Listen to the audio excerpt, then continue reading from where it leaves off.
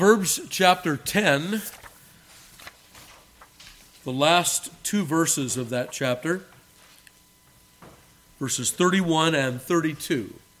Hear now the inerrant, infallible, and inspired word of God. The mouth of the just bringeth forth wisdom, but the froward tongue shall be cut out. The lips of the righteous know what is acceptable, but the mouth of the wicked speaketh frowardness. May God add his blessing to the reading and hearing of his most holy word. We have a quotation from the Reverend Thomas Brooks that will introduce our sermon here today. Notice Mr. Brooks. The penitent man's confession springs from inward impressions of grace upon his soul. He feels what he confesses, and his affections go along with his confessions. The poor publican smote upon his breast and confessed. Look as the sick man opens his disease to the physician, feelingly, affectionately, and as the client opens his case to his lawyer, feelingly, affectionately, so the penitent opens his case, his heart to God, feelingly, affectionately. Cold, careless, verbal, formal, customary confessions are no small abominations in the eye of God. Jeremiah 12:2. Such men's confessions will be their condemnation at last. Their tongues one day will cut their throats. Though confession to men is a work of the voice, yet confession to God must be the voice of the heart. Sometimes the heart alone is sufficient without the voice, as you may see in Hannah, 1 Samuel 1:13 through 15. But the voice is never sufficient without the heart, as you may see in Isaiah 29:13. This people honoreth me with their lips, but their hearts are far from me. Well, thus far the Reverend Thomas Brooks.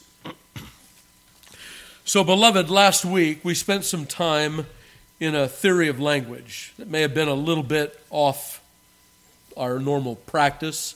We don't normally get into, quote, philosophical topics from the pulpit, but you will find that in modern philosophy, in language theory, if you will, that there are a lot of competing things that are said. And as the people of God, I believe that we need to understand language and how it originates, or from where it originates, and then that will give us an indication as to how it ought to be used. I'll remind you of our main thesis from last week, that if the language evolutionists are right, and that language evolves out of the squeaks and grunts and whines and barkings and roarings of our animal ancestors, then we will have to acknowledge that language arose as a means of manipulation. However, if language originates in the triune eternal counsels, and God in love and in the communication of truth and promise communicates among the three persons of the Trinity, if God then, with that eternity behind him, if I can use that condescending kind of language, creates what is real with his word, and then reveals himself through the personal and written word of God, well then, we have a completely different theory of language, don't we? Our theory of language has everything to do with what? With communicating truth, with making promises, covenants, and commitments one to another, and back to our Creator. That's what the use of language is all about. And so when those men will tell you that language is not a competent vehicle for the communication of ideas, using language to communicate that idea, we must also understand that It is God's method of speaking not only in the eternal counsels, but to his creation. And so we, as the people of God, must learn to use language in such a way that our Creator does. So that was the sermon from last week in a nutshell. We looked at Isaiah chapter 59, and I can think of 3 passages of Scripture where the Lord uses this method in a lying day. Do we live in a lying day? We do. We live in a lying day. And there are 3 passages of Scripture in Psalm 12, Jeremiah 9, and Isaiah 59, when the authors of Scripture themselves lived in a lying day. And what did they do? They called upon the name of the Lord using words that, Lord, we live in a lying day. And the Lord answers them by saying, you may live in a lying day, but you are not the people of the lie. I have given you my word. And God, if you will, cancels the lies with the truth of his word. And so, beloved, the remedy when we live in a lying day, and this was the application from last week, is to stick more and more closely to the Word of God. To hear the Lord speaking his truth. Of course, that was what we heard earlier today when we obeyed the truth unto unfeigned love of the brethren through the Spirit of God, right? So another sermon then that teaches us the necessity of getting our truth from Scripture. Not the newspaper, not the media, and certainly not out of our own crack minds, but as living sacrifices, committing ourselves to God and his word, that we should be taught from it. And beloved, it is my prayer for you as a congregation and for myself as your pastor, that we would be so familiar with the real thing that whenever something jumps up contrary to it, we can spot it and smell it a mile away. Right? So, and then we finished up last week in Ephesians 4, and we said that this is a part of what the ministry of the gospel is supposed to do. Right? That when lies are abundant, when evil men lie in wait craftily to deceive, when even the people of God begin their careers as rebels, which is the foundation of that passage, he ascended up on high and led captivity captive for the rebellious also, that God may dwell among them. When lies are the stock and trade of ourselves and the people around us, that we commit ourselves to the ministry of the word, the teaching offices of the church, those 5 there in Ephesians 4. And it is the job of the teaching office of the church to teach us truth, that we may learn then to speak the language of Zion, put off the old man and put on the new man. So no more lying, speak the truth. Let no corrupt communication come out of your mouth, but that which is for edification, and then put off all evil speaking, and be ye kind one to another, tender-hearted, forgiving one another, even as God for Christ's sake hath forgiven you. So we can see that this concept of how we use words in Scripture is deep. It is very wide. It pertains to the most rudimentary things, the machine engine of our lives. What I'd like to do today then is to move on to look exegetically at these 2 verses. The mouth of the just bringeth forth wisdom, and then skip to the other positive in verse 32. Remember, it's positive, negative, righteous, wicked, righteous, wicked. Okay, we're going to take the 2 righteous proverbs together and then the 2 wicked proverbs together. So the mouth of the just bringeth forth wisdom, the lips of the righteous know what is acceptable. Let's look at those 2 phrases for a moment together. The mouth of the wicked bringeth forth wisdom. Let me ask you this question. Why does it bring forth wisdom? How can Solomon make such a bold and unvarnished statement as that? The mouth of the just, that is the tzaddik, the righteous man, the one who is righteous by faith, that man, as we've seen him identified already in the Proverbs over and again, how can he make such a bold, such a bold statement as that and have confidence? Well, number one, he is speaking the truth of God, obviously. But what is the mechanism behind that?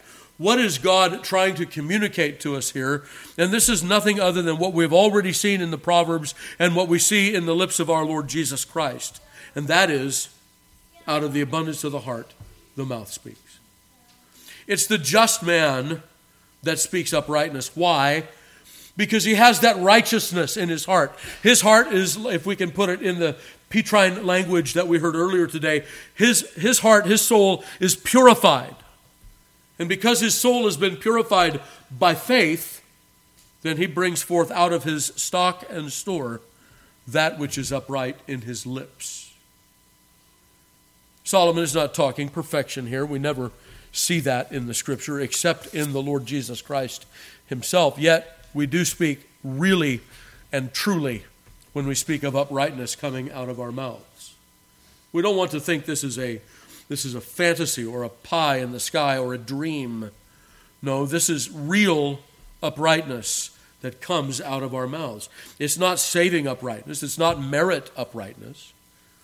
It doesn't flow toward merit. It flows out of Christ's merit and out of faith in Christ.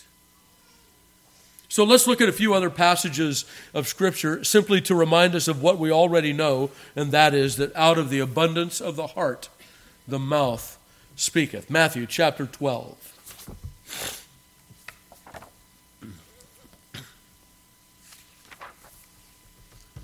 Verse 35. A good man out of the good treasure of the heart bringeth forth good things, and an evil man out of the evil treasure bringeth forth evil things.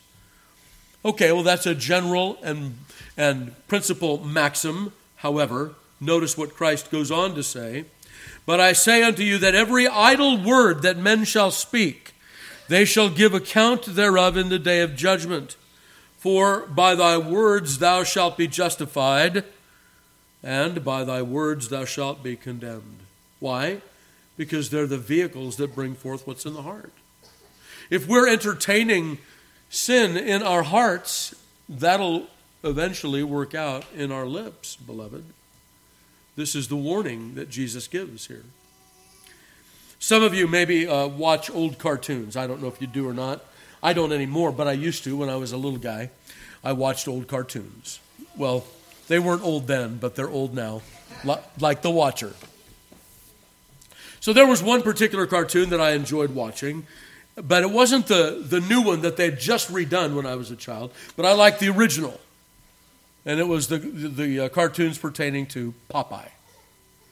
Some of you may remember those cartoons. There's something about Popeye that I want to identify here. Not that he's an example in anything, but he illustrates what we're talking about, what Jesus is talking about here. So Popeye he's this poor little guy with these great big forearms and these skinny little arms, and Brutus is always beating him up, and he always loses the girl. I mean, that's the story of Popeye's life, you know. And so Popeye always sees his whooping coming, you know.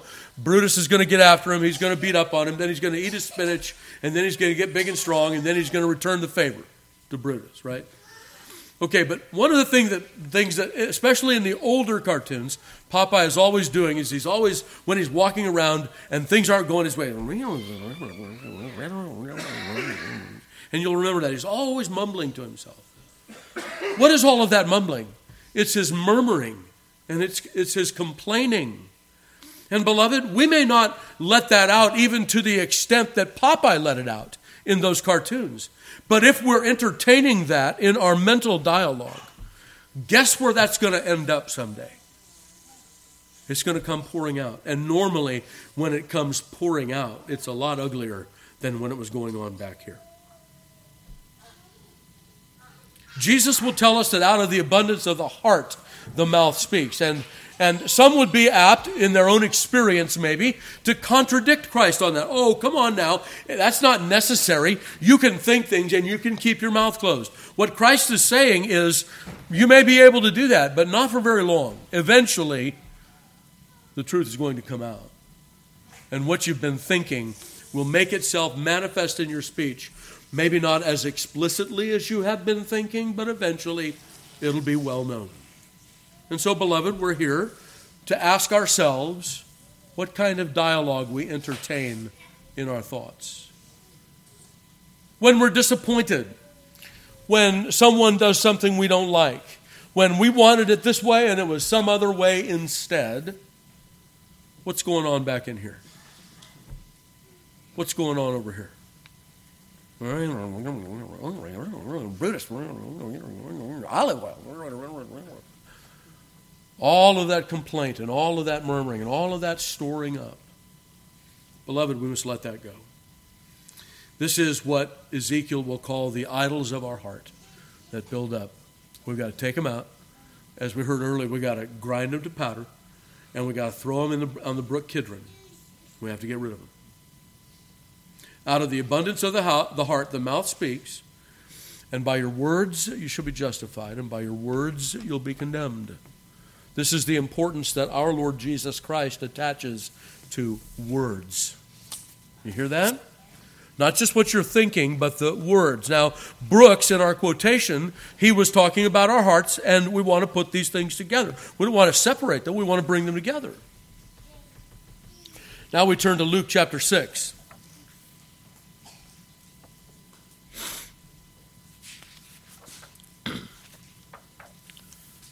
Verse 43. A good tree bringeth not forth corrupt fruit, neither doth a corrupt tree bring forth good fruit. For every tree is known by his own fruit. For of thorns men do not gather figs, nor of a bramble bush gather they grapes. A good man out of the good treasure of his heart bringeth forth that which is good. An evil man out of the evil treasure of his heart bringeth forth that which is evil. For of the abundance of the heart the mouth speaketh. Now listen to how Jesus applies this immediately following. And why call ye me Lord, Lord, and do not the things which I say? Whosoever cometh to me and heareth my sayings and doeth them, I will show you who he is like. He is like a man which built an house and digged deep and laid the foundation on a rock. And when the flood arose, the stream beat vehemently upon that house and could not shake it, for it was founded upon a rock. But he that heareth and doeth not is like a man that without a foundation built an house upon the earth, against which the stream did beat vehemently, and immediately it fell, and the ruin of that house was great. Jesus immediately applies that out of the abundance of the heart the mouth speaketh by saying, you can say something you don't really believe. You can say to me, Lord, and then immediately following that say, no. No and Lord, spoken in conjunction with one another, is the greatest two-word contradiction you can think of. You don't say no to your master. You say yes to him. You say, how high, halfway up when he says jump, right? So notice what Jesus says. He said, well, you can sound like you have the right things, but eventually it will be made known. In Psalm 37, that's the other scripture that I'd like to share with you on this passage, or this first portion. The reason Solomon can speak so boldly is because this is a just man, and so he's going to bring forth upright words. Psalm 37, verse 29. The righteous shall inherit the land and dwell therein forever. The mouth of the righteous speaketh wisdom, and his tongue talketh of judgment. The law of God is in his heart. None of his steps shall slide. The wicked watcheth the righteous and seeketh to slay him. The Lord will not leave him in his hand, nor condemn him when he is judged. Wait on the Lord and keep his way, and he shall exalt thee to inherit the land. When the wicked are cut off, thou shalt see it. So very clearly then, notice, the law of God is in this man's heart. And what comes out of his mouth? Wonderful words. We see the same thing with regard to Christ, don't we? And this is one of those more comical passages of the New Testament. We'll not take the time to turn there, but, you know, the Pharisees and the religious intelligentsia, those who were in charge of the temple, they had their own guard, the temple guard. They were comprised of Levites. And it was a necessity based on the fact that there were certain places in the temple that just not anyone could go. Only a Levite could go. And so there was a contingent of the Levites, and we see them with Joash and Jehoiada when Athaliah is run out of the land. We see them forming that phalanx, around the young king, right, Joash. But what happens here is they have this temple guard, and they said, you go arrest that guy. And so these Levites, this temple guard, they go to see Christ, and Christ speaks. And they leave without bringing him into custody. And they go back to the folks that sent them. And the Pharisees say to them, why haven't you arrested him and brought him? And they say, nobody ever spoke like that. We've never heard words like that. Beloved, these are the kinds of words we want to speak. We want to speak after our Lord. We want to speak his words. We want to speak those things that are so full of wisdom and truth. Remember in Luke chapter 4 when Jesus showed up in his hometown of Nazareth, and as his practice was, he went in the synagogue and he stood up to receive the scroll to read. And when the president of the synagogue delivered the scroll into his hand, he opened up to Isaiah 61:1. And do you remember what he read? The Spirit of the Lord God is upon me, because the Lord hath anointed me to preach glad tidings to the poor. He has sent me to bind up the brokenhearted and to proclaim the year of liberty. In other words, this is Messiah's day he's reading about. When he's done, he sits down to teach, because that was the custom in those days. And he said, today, this scripture is fulfilled in your hearing. And then it says that everyone in the synagogue marveled at the words of grace which poured forth from his mouth. Why? Because Jesus Christ has the Spirit without measure. And those words of grace simply come pouring out of his mouth, and they all marvel at them.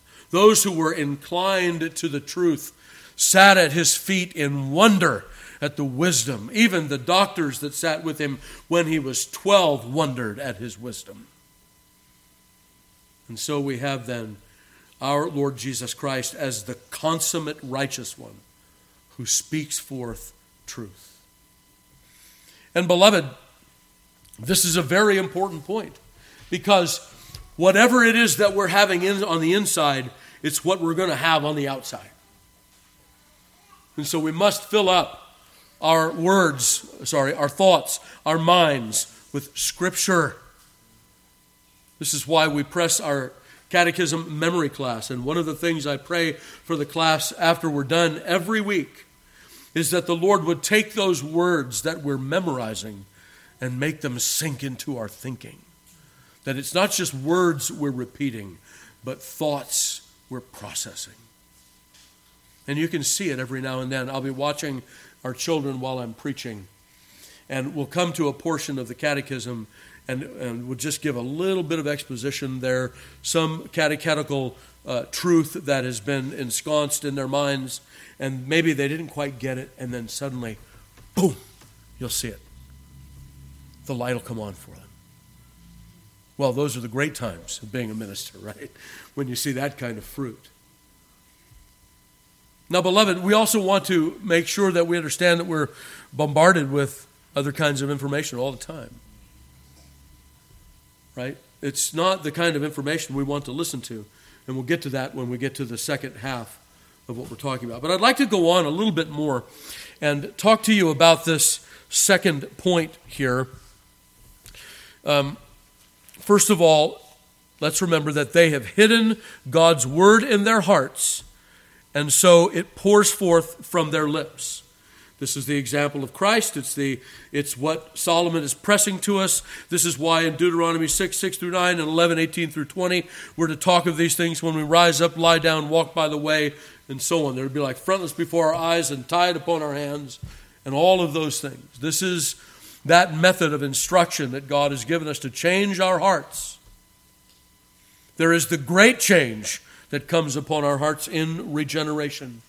And what a wonderful thing that is. But then there is more changing that needs to take place. Our hearts must be continually, as we heard today, purified. An ongoing work of purification. And that is indeed by sprinkling them with the words that drop from the lips of Christ and casting out all other things into the brook Kidron.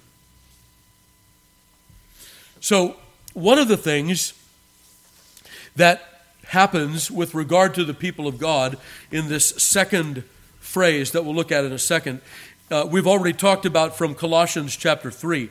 But I'd like to emphasize this today because I believe that this is a part of what Solomon is teaching us. Notice here in Colossians chapter 3, verse 16, "Let the word of Christ dwell in you richly in all wisdom, teaching and admonishing one another in psalms and hymns and spiritual songs, singing with grace in your hearts to the Lord. And whatsoever you do in word or in deed, do all in the name of the Lord Jesus, giving thanks to God and the Father by him." And so Paul makes it very clear there that the word of Christ is to dwell in our hearts richly. And then how does it come out? It comes out in speaking and singing to one another in psalms and hymns and spiritual songs. And I want to return to that in a moment after I show you a couple of other verses where the Lord brings together our hearts and our lips. Okay, so turn to Psalm 19, a very famous passage, the last verse of Psalm 19. Reverend Dr. Stodshall will make a little bit of a change in this as he's getting ready to preach. He will say, "Remember, let the words of my mouth and the meditation of all our hearts be acceptable in thy sight." Remember that? That's what Dr. Stodshall does when he preaches. But notice what it says. "Let the words of my mouth and the meditation of my heart be acceptable in thy sight, O Lord, my strength and my Redeemer." What is the psalmist doing? What is David doing there? He is drawing together the heart and the lips. That's where the disconnect often is, correct? And yet, what do we hear? We hear the Bible telling us very clearly that eventually, whatever it is that's in the heart is coming out in the lips. Notice in verse 3 of Psalm 49, the psalmist will begin, hear this in verse 1, "Hear this, all ye people, and give ear, all ye inhabitants of the world, low and high, rich and poor together. My mouth shall speak of wisdom, and the meditation of my heart shall be of understanding. I will incline mine ear to a parable. I will open my dark saying upon the harp." And so what the psalmist is doing here is revealing the truth that is in his heart by way of prophecy. And so that truth is first in his heart, and then it comes spilling out of his lips. We are to understand that, beloved. Solomon will write of this also in Proverbs 2, 1 through 15, in Proverbs 8, 5, and in Proverbs 14, 33. We'll hear of the bringing together of the heart and the mouth. If our hearts are endued with wisdom, Proverbs 8, 5, then our mouth will speak wisdom. And so on. We understand that. Okay, so in this second movement then, this second parable, the second proverb, that is also positive, that speaks of the upright man. So notice the mouth of the just, the tzaddik, the righteous by faith, bringeth forth wisdom. Verse 32, "The lips of the righteous know what is acceptable." That word acceptable caught my attention, so I did a bit of study on that this week, thinking about this word acceptable. And very often, that word is used in Scripture with regard to the acceptability of a sacrifice. It is acceptable as an act of worship. And so, beloved, the other shoe that I want to drop in this second proverb is that our mouths have been created by God for a specific purpose, a very specific purpose. And that is that they might give up unto him offerings purified by faith. When we think of the mouth of the just, it's not just that he's speaking wisdom, it's that he's speaking worship. And I don't mean worship in the general sense like, I'm out telling a client how to take out a light bulb and I'm doing that, as worship. That's not what I mean. I mean that God has designed our mouths to praise him. That he has characterized our speech and our lips with regard to worship as acceptable sacrifices unto him.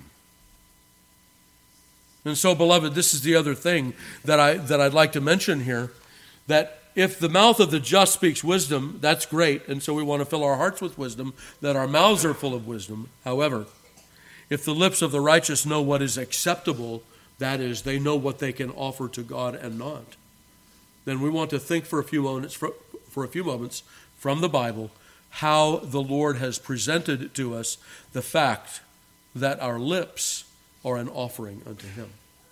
So let's look at a few scriptures together. Hosea chapter 14.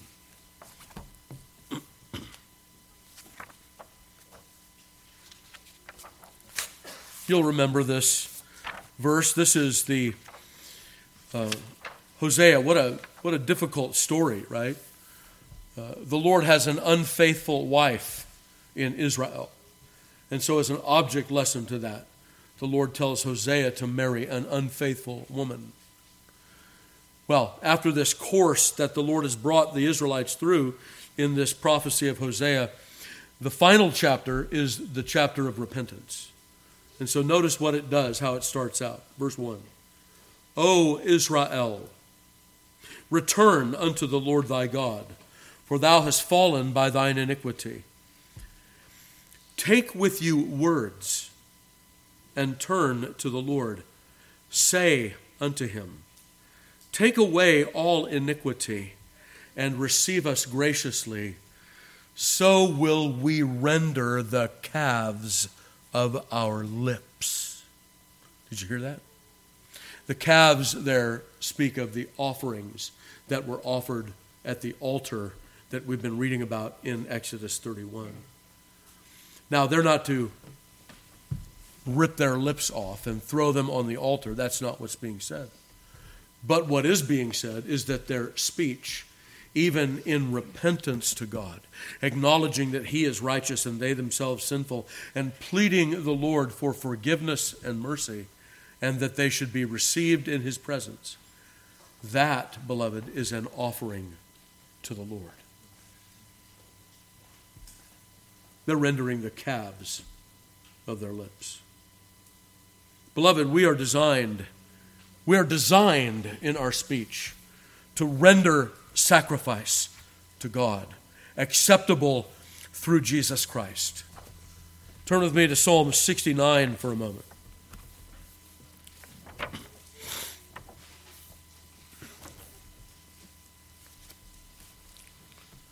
Psalm 69, verse 30. I will praise the name of God with a song. I will magnify him with thanksgiving. Stop right there for a moment. What is the service being given to God in that? A song. Thanksgiving. This stuff right here. What comes out of this hole, this organ right here, right? Watch this. This also shall please the Lord better than an ox or bullock that hath horns and hoofs. The humble shall see this and be glad, and your heart shall live that seek God. For the Lord heareth the poor and despiseth not his prisoners. Let the heaven and earth praise him, the seas and everything that moveth therein. For God will save Zion, and will build the cities of Judah, that they may dwell there and have it in possession. The seed also of his servants shall inherit it, and they that love his name shall dwell therein. There are several applications that come flowing out of this passage. The first application is that when we praise God, when we give him thanks, when we sing to him, verse 30, that this is more pleasing to him than an ox or bullock that hath horns or hoofs. That's a better sacrifice, is what's being said there.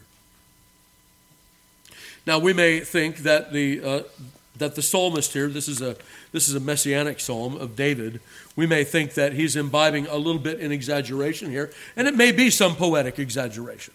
There are times when those bullocks and those oxes must be offered in the Old Testament. And a praise offering would not be acceptable at the time when a sin offering should be offered, for instance. Okay, we get that. We understand it. So what is being communicated then? That we ought not to slight those other offerings, the offerings of our lips. That those things also belong to the worship of God, and they have their place. There are times when they are more acceptable than the offering of an animal. And may I say that seeing that the Psalms were written to be sung in every age of the church, we can sing that with more confidence than the ancient Israelites could have. If we bring an ox or a bullock to the church, I'm sorry, beloved, we're going to turn you back with that animal. This is not the place for that. But it is the place for singing and thanksgiving to God. It is the place for that. Okay, so that's the first application. But notice the second application here. The humble shall see this, the meek, and be glad, and your heart shall live that seek God. I told you I was going to return to Colossians chapter 3 in a few moments. This is exactly the point.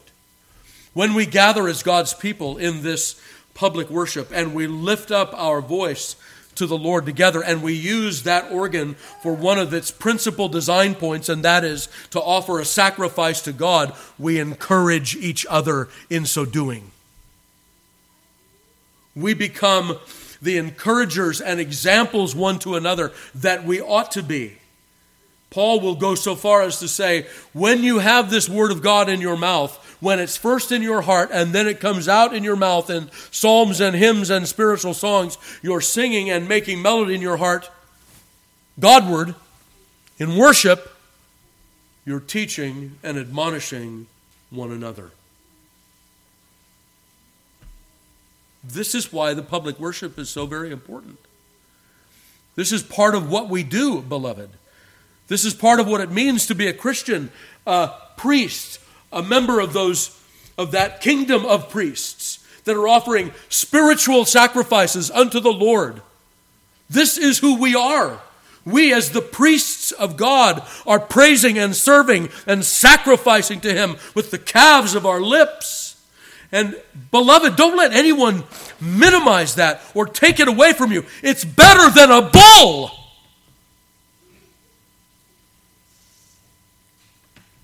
How important is that? How important is it for the humble, the meek?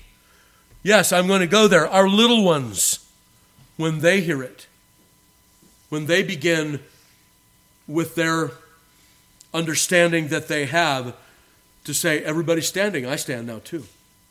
Everybody's singing, na, na, na, na, na, I sing now too. And we've heard that here, haven't we? You know what they're learning? They know where they belong.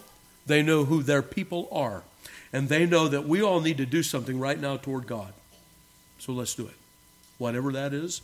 They may not understand with the maturity that they will have one day, but they have something, and that something is acceptable to God, because out of the mouths of babes and sucklings thou hast perfected praise.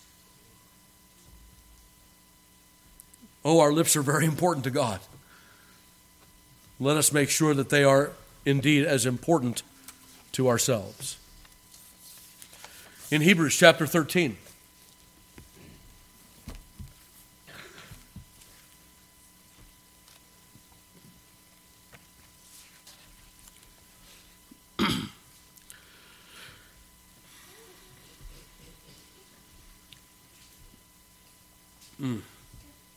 so many things to talk about there. In verse 10, the writer will say, we have an altar whereof they have no right to eat, which serve the tabernacle. For the bodies of those beasts whose blood is brought into the sanctuary by the high priest for sin are burned without the camp. Wherefore, Jesus also, that he might sanctify the people with his own blood, suffered without the gate. Let us go forth, therefore, unto him without the camp, bearing his reproach, for we have here no continuing city, but we seek one to come. By him, therefore, let us offer up the sacrifice of praise to God continually, that is, the fruit of our lips, giving thanks to his name.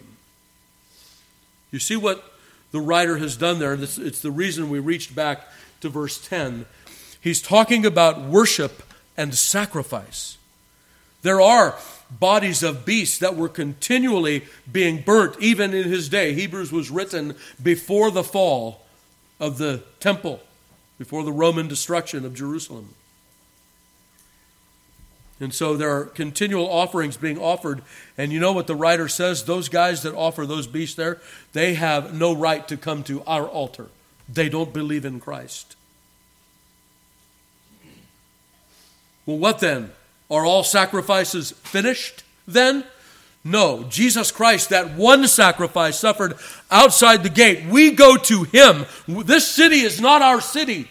We go to him. And in going to him, we bring our sacrifices with us. Let us offer up the sacrifice of praise, the fruit of the lips making mention of his name. Beloved, these sacrifices continue. What was said in Psalm 69 is affirmed in Hebrews 13:15. We're still offering sacrifices as God's people. They come from right here. This is what Solomon means when he says that the lips of the righteous know what is acceptable to God. That is, acceptable worship to him. We order our speech in the world in such a way so that when we come here to praise God, or when we praise him in our closets, or give thanks unto his name and turn our mouths heavenward, they're not filled with uncleanness. They're filled with his word. They are that acceptable sacrifice without spot and without blemish, in the same sense that fallen animals were without spot and without blemish in the Old Testament. These sacrifices, beloved, are ongoing, and they are offered by the kingdom of priests, right? That's us. And we offer them up, what does it say? Continually to God. Turn to Psalm 40 with me for a moment.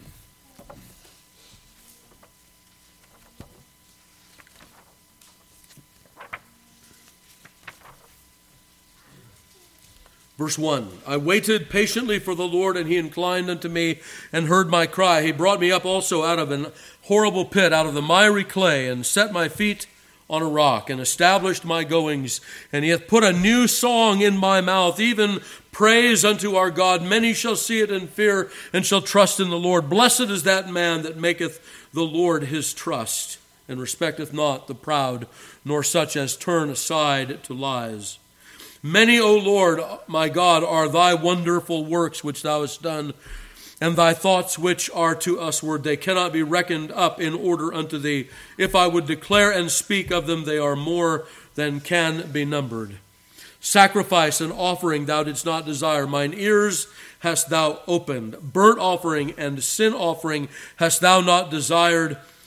Then said I, Lo, I come. In the volume of the book it is written of me. I delight to do thy will, O my God. Yea, thy law is within my heart. I have preached righteousness in the great congregation. I have not refrained my lips, O Lord. Thou knowest. I have not hid thy righteousness within my heart. I have declared thy faithfulness and thy salvation. I have not concealed thy loving kindness and thy truth from the great congregation. Words of our Lord Jesus Christ. Hebrews chapter 10 puts Psalm 40 in the mouth of Christ. And so notice what he said earlier on in the psalm. Verse 3, he hath put a new song in my mouth, even praise to our God. Many shall see it and fear and trust in the Lord. We talked about that just a moment ago as we set example one before another in praise. And then our Lord Jesus Christ, having that law written upon his heart, brought it out to the people. And his words were, like we said earlier, filled with grace, such that those that heard him turned back from their evil deeds. And let's turn also to 1 Peter chapter 2.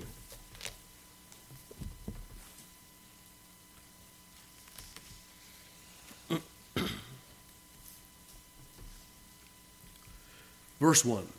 Wherefore, laying aside all malice and all guile and hypocrisies and envies and all evil speakings, as newborn babes, desire the sincere milk of the word, that ye may grow thereby, if so be that ye have tasted that the Lord is gracious, to whom coming as unto a living stone, disallowed indeed of men, but chosen of God and precious, ye also as lively stones are built up a spiritual house and holy priesthood, to offer up spiritual sacrifices acceptable to God by Jesus Christ. You, beloved, are the priests, to offer up your lips in praise to God. Well, there are many other passages that we could turn to. There are passages that speak of this word in the Hebrew, which speaks of acceptability.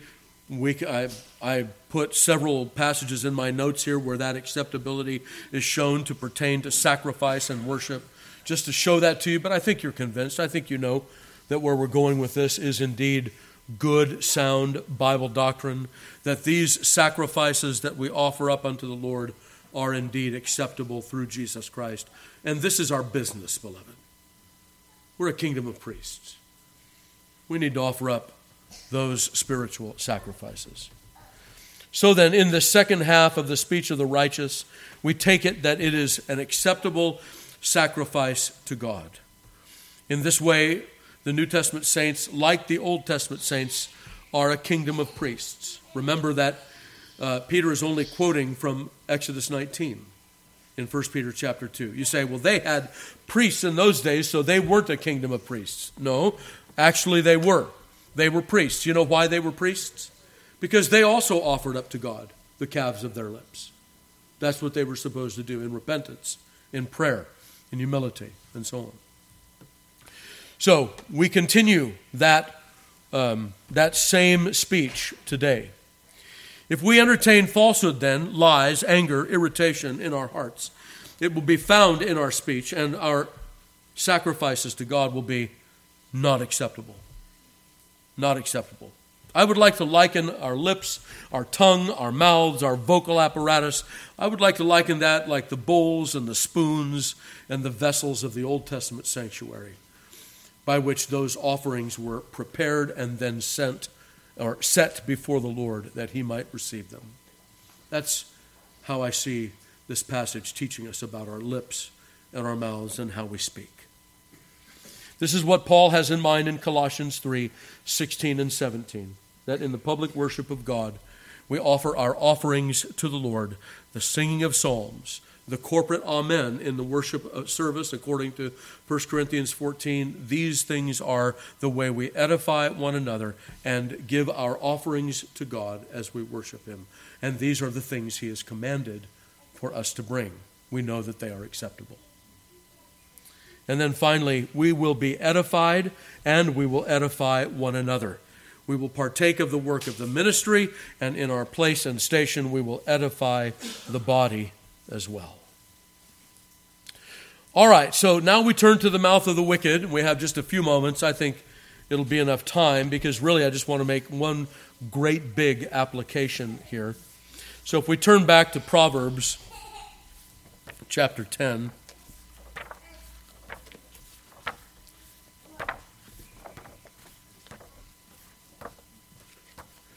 Notice what it says about the wicked man. First of all, the froward tongue shall be cut out. The word froward there is like perversity. The tongue of perversity shall be cut out. And then notice, the mouth of the wicked speaketh frowardness. Perversity, once again. The words are consistent throughout there. On the side of the righteous, and then on the side of the perverse or the froward. Well, we have seen this froward mouth before. He's been mentioned in Proverbs 2:12 and 8:13. We'll see him more later on in the Proverbs in 16:28 through 30 and 23:3. But I'd like to note the end of the froward mouth or the froward tongue. It shall be cut out or cut off, if you will. In other words, in one way or another, it shall be silenced. The Lord will silence the lips, the tongue of the froward. He speaks out of the frowardness of his heart. Now, there are many times in the Bible where we hear about such things. I want to turn your attention to the Psalms. You guys are psalm singers. You're going to recognize some of these phrases. Maybe you're already thinking of them. Wouldn't that be great to have that treasure in your heart that your mouth might speak about, if you're already knowing where we're going in the Psalter? Notice in Psalm 31:16, make thy face to shine upon thy servant. Save me for thy mercy's sake. Let me not be ashamed, O Lord, for I have called upon thee. Let the wicked be ashamed, and let them be silent in the grave. Let the lying lips be put to silence, which speak grievous things proudly and contemptuously against the righteous. In Psalm 63:11,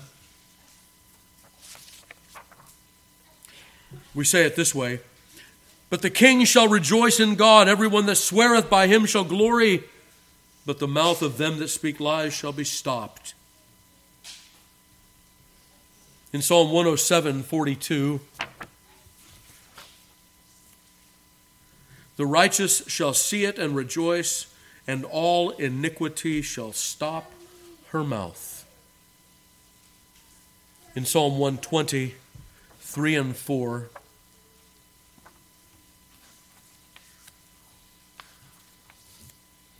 what shall be given unto thee, or what shall be done unto thee, thou false tongue? Sharp arrows of the mighty with coals of juniper. What does the Lord think, beloved, about lies and lying? What does he think about speaking falsehood? What does he think about empty and vain speech? Well, I think we can say very clearly from these and many other passages that the Lord hates it. He says that he will shut it down. He will bring it to nothing. The people that tell lies, maybe we ourselves have imbibed in that, sadly. The people that tell lies, they believe that it will advance their case, that it will somehow profit them. What does the Lord say? It will not profit them. Those lips will be brought to silence. In fact, one of those passages said, silence of the grave. So in Romans chapter 3 and verse 19, now we know that what things soever the law saith, it saith to them who are under the law, that every mouth may be stopped, and all the world may become guilty before God. There's another way that the lying tongue shall be stopped. When the lying tongue realizes that he's a sinner. And that lying tongue is no longer a tongue that tells lies. Rather, he confesses his sin and asks mercy, like we read in Hosea chapter 14. But how will he know, or we know, if we don't speak, if we don't tell the truth, if we don't require the truth one from another? That when our children, in their immaturity, believe that they can advance their case to us by not being honest with us, that we set them straight in that. That we help them to remember that it is the truth that makes free, and lies lead to bondage and death. Always. Our enemy, the devil, is the liar and murderer from the beginning.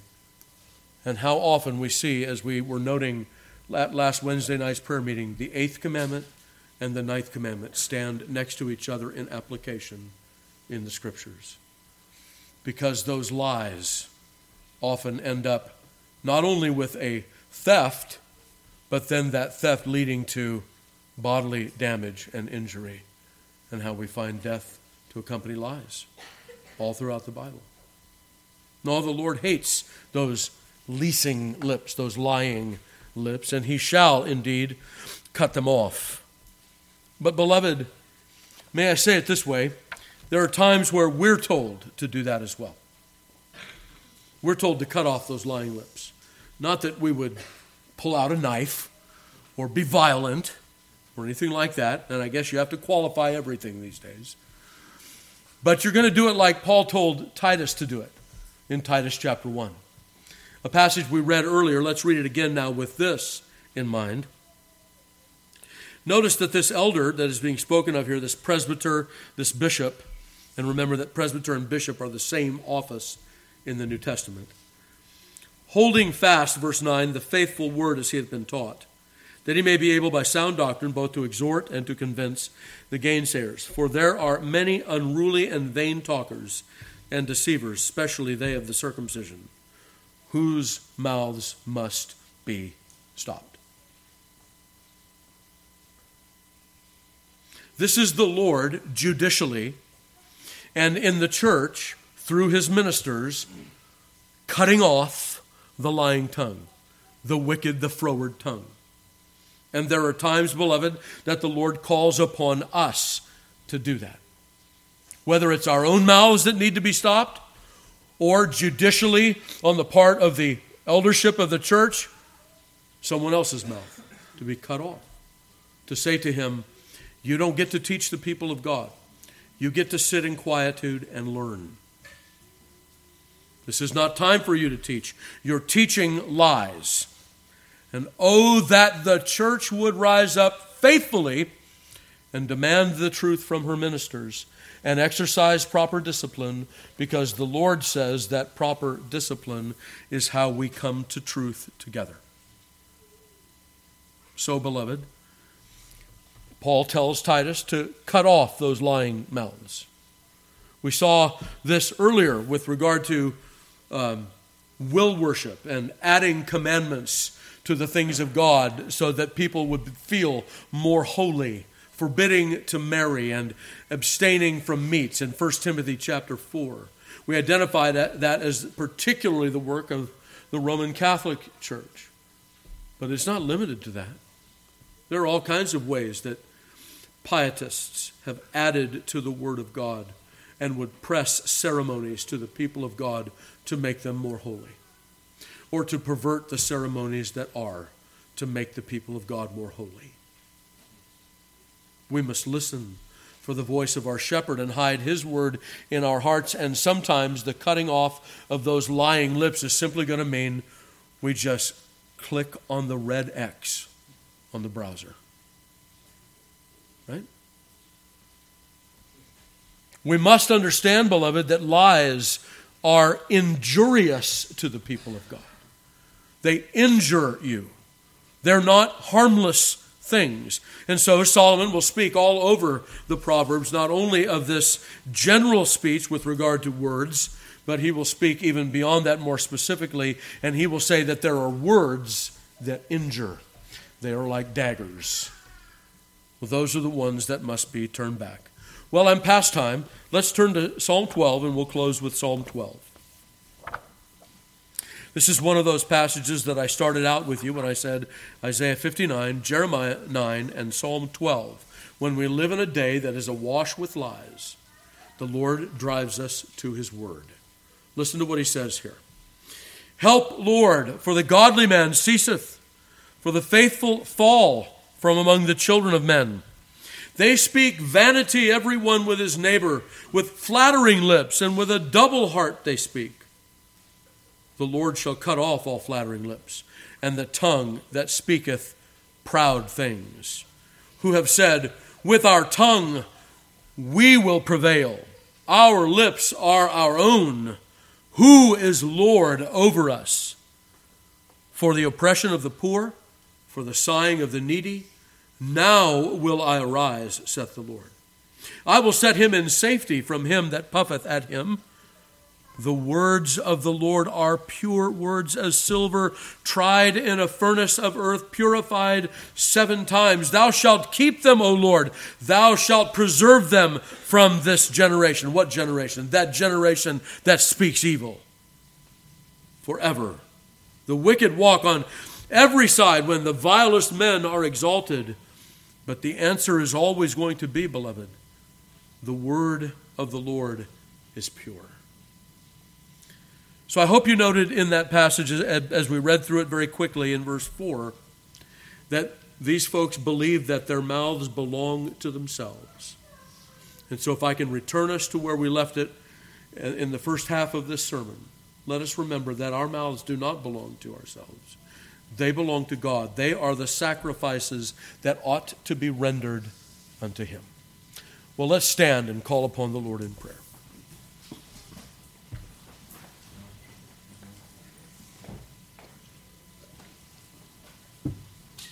Our dear Heavenly Father, we come unto Thee, and we recognize, as we have heard from Thy word, that there are times often when our lips go astray. That organ that Thou hast granted to us to speak truth, to encourage, to build up, to edify, wherewith to praise Thee and to worship Thee, O Lord, we have found out many other inventions of our own.